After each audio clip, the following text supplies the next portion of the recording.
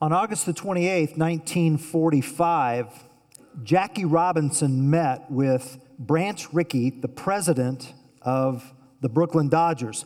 Robinson thought he was being recruited to play for one of the African-American teams under Rickey, but Branch Rickey had other plans.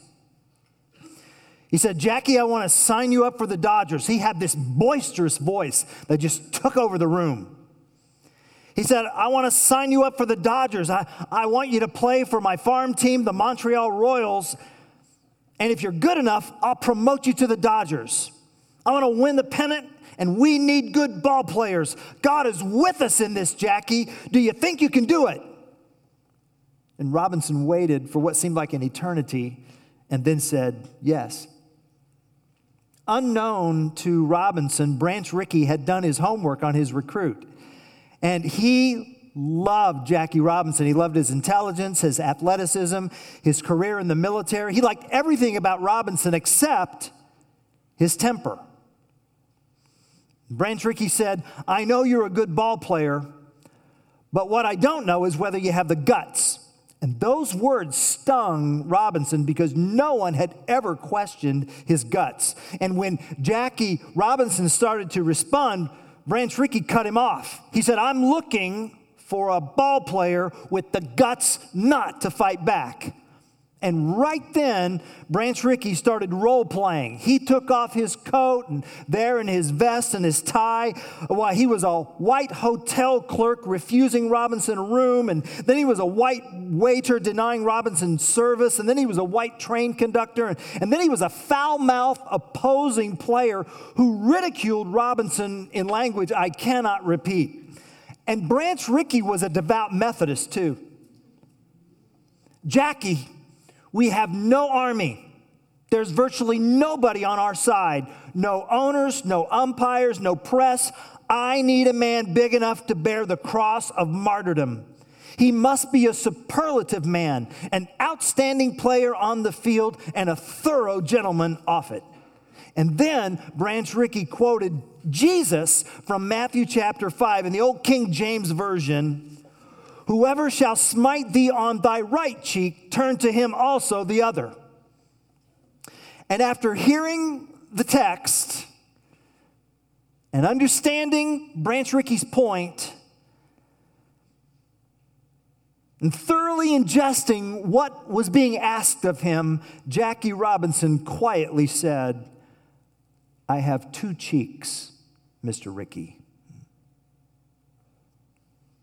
And Jackie Robinson's life is a story of self-control. Self-control. That's our word for today. If you have your Bibles, I'd like you to turn to the New Testament book of Galatians. Galatians chapter 5, verses 22 through 24. We have been in a series over the fruit, the harvest of the Holy Spirit. Here are these words from the Apostle Paul.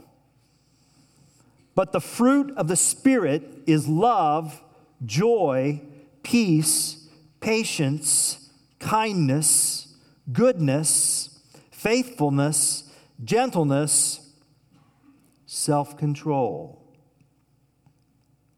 Against such things there is no law. And those who belong to Christ Jesus have crucified the flesh with its passions and desires."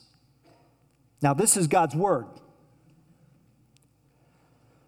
We are in a season of stressing the Great Commission. We call it the Simple Commission. And it's simple because it's clear that Christ has commissioned us to become disciples who make disciples for His glory. But what does a disciple look like? When we have been used by God as a disciple to make disciples, what's a disciple look like? Well, Paul answers us in Galatians 5:22 and following, the fruit of the Spirit. That's what a disciple looks like. I think an overlooked aspect of Jackie Robinson's story is the role that his Christian faith played in addressing the injustice of discrimination. Listen to what he said. I'm not the most religious person in the world. I believe in God, in the Bible, in trying to do the right thing as I understand it. Robinson went on to say, I'm sure there are many, many better Christians than I. Yet it has always impressed me that two of the people who had the greatest influence on my life, my mother and Branch Rickey, had such deep faith in the existence of a supreme being. Then he said this, it's one thing to express faith. It's another thing to do as these two people did, to practice faith every day of one's life.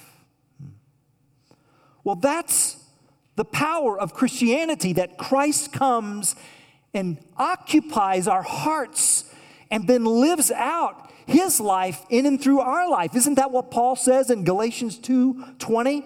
I've been crucified with Christ, and it is no longer I who live, but Christ who lives in me. And the life I now live, I live in the flesh. I live by faith in the Son of God who loved me and gave himself for me. So the miracle of Christianity is that God in Christ takes up residence in our lives through his Holy Spirit. And when God lives within, we change. When God shows up, people change. So when the Bible talks about bearing fruit, it's not talking about something we do to produce fruit. The seed does the work. The Spirit supplies the growth. We cooperate, and the harvest is self-control. Self-control, enkrateia. It means to take hold on, to get a grip on. On what? On your emotions. On your desires, your words, your anger, your body. Self-control is the ability to look at a piece of chocolate cake and not eat it. Self-control immediately closes the window when an explicit link pops up on your computer screen. Self-control promptly ends the conversation when the topic turns to gossip. The logic of self-control suggests a conflict between a divided self. So it means that our self produces desires, some of which must be restrained. And Paul compares the Christian faith to an Olympic sport. He wants us to take our faith as seriously as an athlete takes the Olympics. That's the point of 1 Corinthians chapter 9, verses 25 and 27. He says, do you not know that in a race, all the runners run, but only one receives the prize? You see, back then, there was no gold, silver, bronze. There was none of that. This was old school. There was only one winner, and everybody else was losers. That's it. Only one receives the prize. So Paul says, so run that you may obtain it. Every athlete exercises, here's the word, self-control in all things. They do it to receive a perishable wreath. You didn't even get a medal back then. You received a wreath that would become like your lawn leaves. It would just perish. Paul says we exercise self-control for an imperishable wreath. And then he says, so I do not run aimlessly. I don't box as one beating the air. I discipline my body and keep it under control. There it is. Lest after preaching to others, I myself should be disqualified. So according to Paul in 1 Corinthians 9, self-control is not interested in the question, what do you want out of life? Well, I want to be happy, and I want to have a family, and I want to have a job. Okay. But self-control asks a better question, and here it is. What pain do you want in your life? What are you willing to struggle for? What difficulty are you willing to endure? See, that's the question of an Olympian. Self-control says that the quality of your life is not contingent on the quality of your positive experiences, but that of your negative experiences. And you cannot compete as an Olympian without suffering self-control. So how do you choose to suffer? Which makes self-control the outcome of training, not trying. Self-control is a muscle to develop daily, not a fire extinguisher to use occasionally. Self-control says that grace is opposed to earning, but grace is not opposed to effort. And self-control acknowledges that there are sins of unchecked desires which are actually quite pleasurable. I mean, you might as well just admit it, right? Why do we sin? Because it's fun. At first.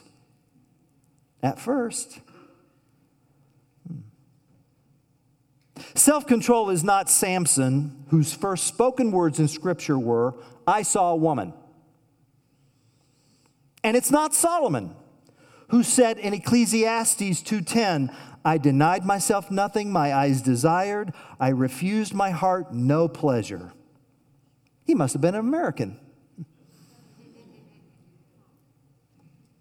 Self-control is what Joseph did when Potiphar's wife said, come to bed with me. He fled.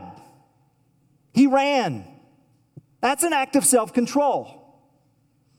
So self-control isn't, okay, I'm just going to resist. No. Self-control has a good pair of running shoes on. And self-control is not self-sufficiency. It's not self-dependence. It's not, well, I can do this by myself.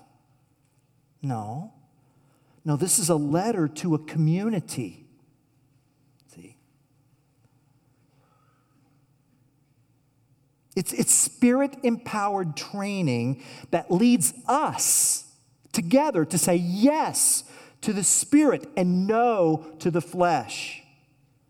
And so let's put it all together. Let's compact this into one big idea. Here it is. Self-control is the Spirit-bestowed blessing of walls, wisdom, and Christ-exalting passion. Walls, wisdom, and Christ-exalting passion. Let me talk about each of those briefly. First, walls. Proverbs 25:28 says, like a city whose walls are broken down is a man who lacks self-control. So self-control asks all of us, what walls need to be built to protect us from idols, from enemies who want to invade and destroy the city of our lives? Are there passwords on internet accounts that must be opened by someone else? Have we discarded the reminders of past idolatrous relationships? Do we have a schedule that others have access to so that they know where we are?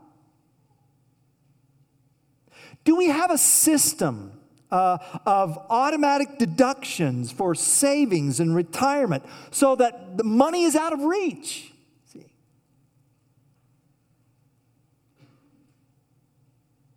Walls are good. Walls are our friend. Walls protect us. What are your walls? And then there's wisdom. Self-control values wisdom. Self-control values thoughtfulness over impulsiveness. Self-control wisely asks, who will be affected by this? Is this beneficial? Will this bring goodwill? Self-control thinks before it acts. Proverbs 16:32. Whoever is slow to anger is better than the mighty, and he who rules his spirit is better than he who takes a city. You want to be a better commander than Alexander the Great? Rule your spirit.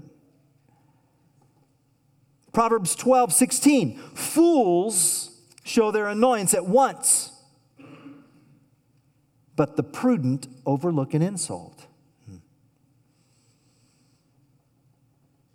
And self-control understands the fundamental law of the harvest. Paul talks about it in Galatians 6, 7, and 8. Do not be deceived. God is not mocked. For whatever one sows, that will he also reap. For the one who sows to his flesh will from the flesh reap corruption, but the one who sows to the Spirit will from the Spirit reap eternal life. So self-control asks the question, what am I planting now that will be reaped later? So who we are right now is the result, the harvest of planting that occurred yesterday, 2 weeks ago, 2 months ago, 20 years ago.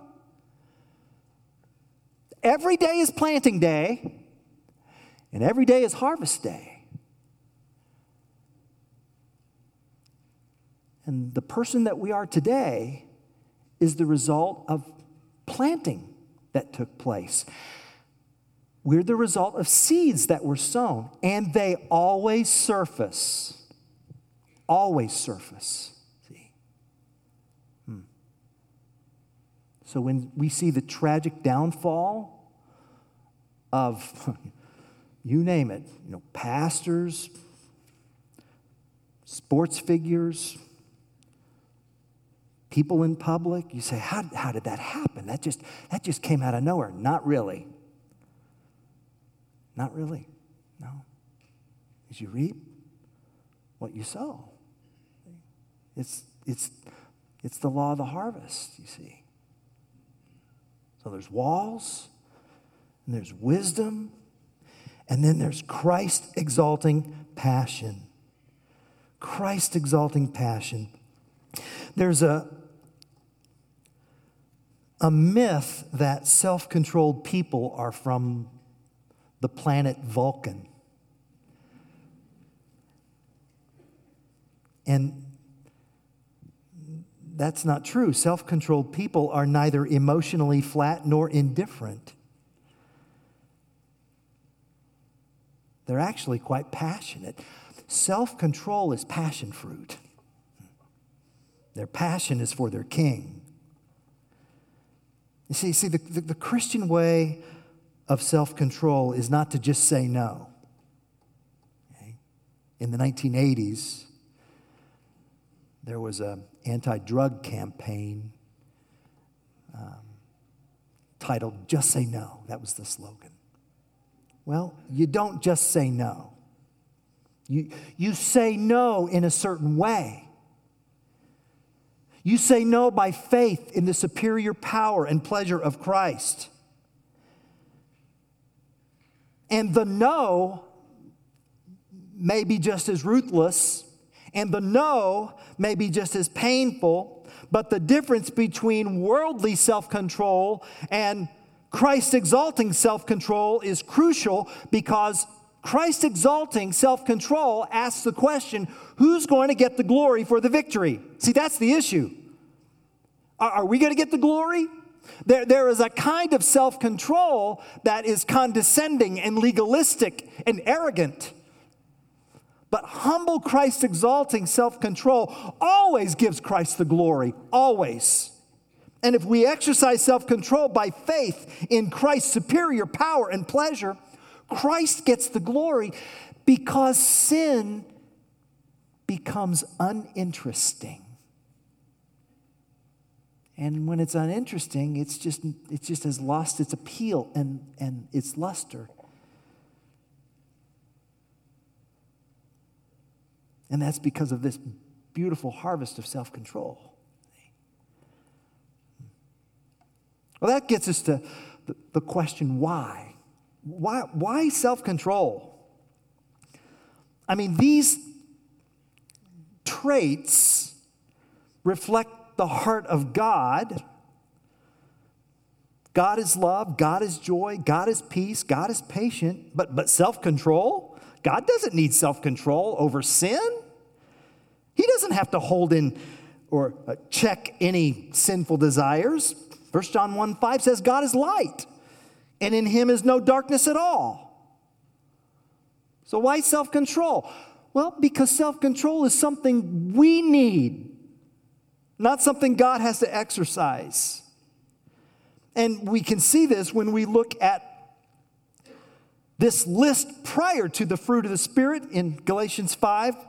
You see that list, the vice list, in verses 19, 20, and 21? Now the works of the flesh are evident: sexual immorality, impurity, sensuality, idolatry, sorcery, enmity, strife, jealousy, fits of anger, rivalries, dissensions, divisions. What's that? Well, that's the life out of control, isn't it? It's chaos. So here's the question: what do you really want? Do you want to move into a subdivision called works of the flesh? You want to rear your children there amidst impurity and sensuality and fits of rage? Or do we want them in the garden park where orchards of love and joy and peace and patience prevail? What do we want? So recently, the Pew Research Center released a 168,000 person survey on life and religion in the United States. In 2009, 77% of adults self-identified as Christians. In 2019, that number shrank to 65%. At the same time, the religiously unaffiliated rose from 17% to 26%. And I read that report soberly. I feel more like an exile in Babylon. I don't feel like I live in Jerusalem anymore, with the supporting structures of like the temple and the social structures and the cultural support and the Hebrew Bible. I mean, it feels more like Babylon. And so my mind went to Jeremiah 29, 4-7. When God spoke to the exiles in Babylon, listen to these words. Thus says the Lord of hosts, the God of Israel, to all the exiles whom I have sent into exile from Jerusalem to Babylon. This is what God said. Build houses and live in them. Plant gardens and eat their produce. Take wives and have sons and daughters. Take wives for your sons and give your daughters in marriage, that they may bear sons and daughters. Multiply there and do not decrease. So God says, yeah, you're in Babylon. This is no time for despair. No pity party. This is your opportunity. This is your opportunity to shine as stars in the night. Jeremiah 29:7 says, seek the welfare of the city where I have sent you into exile. You see that? I sent you there. I've put you in this time and in this place. And you pray to the Lord on its behalf. I want you to pray for Babylon. I want you to pray for Champaign-Urbana. I want you to pray for Illinois. I want you to pray for America, our beloved country. Only because our allegiance is to our heavenly country, you see. For our citizenship is in heaven, Paul says. In its welfare, you will find your welfare. See? So what's going to distinguish us as believers in this era? Well, you can fake religious activity. You can even fake gifts of the Spirit. You can fake prophecy, tongues, interpretation, but you can't fake love. You can't fake joy and peace and patience. Eventually, who you are will surface. And here's the deal. The Holy Spirit's harvest is most needed in a culture of spiritual famine.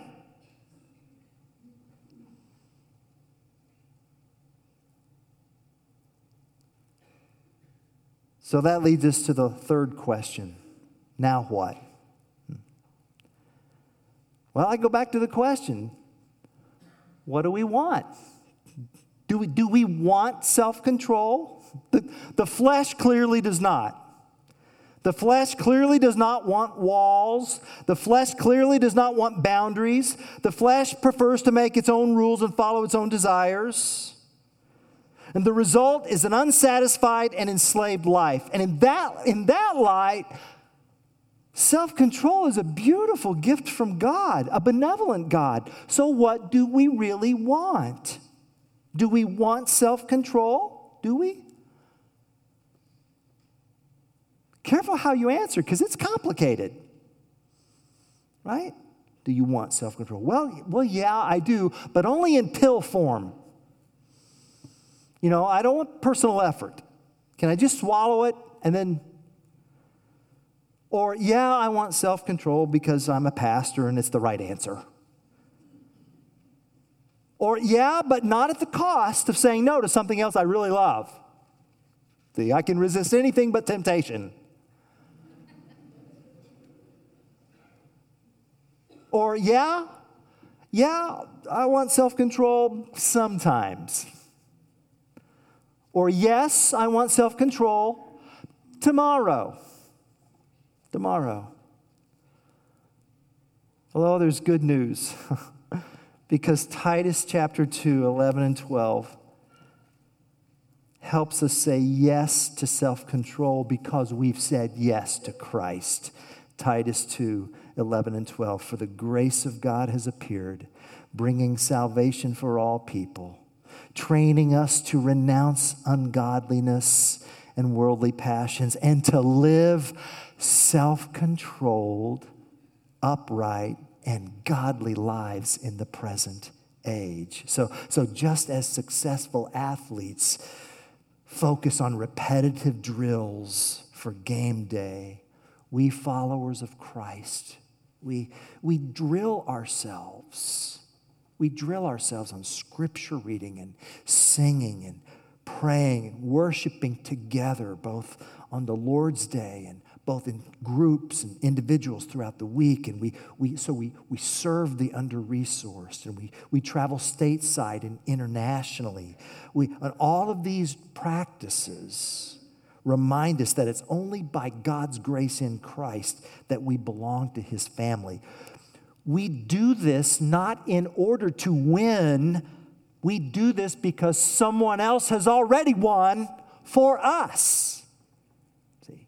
Jesus, who found strength in the Holy Spirit, the Spirit who descended on him like a dove at his baptism, the Spirit who led him into the wilderness to be tempted, the Spirit who anointed him to preach good news to the poor and recovery of sight to the blind. Throughout Jesus' ministry, it was the Spirit who directed him and sustained him and empowered him.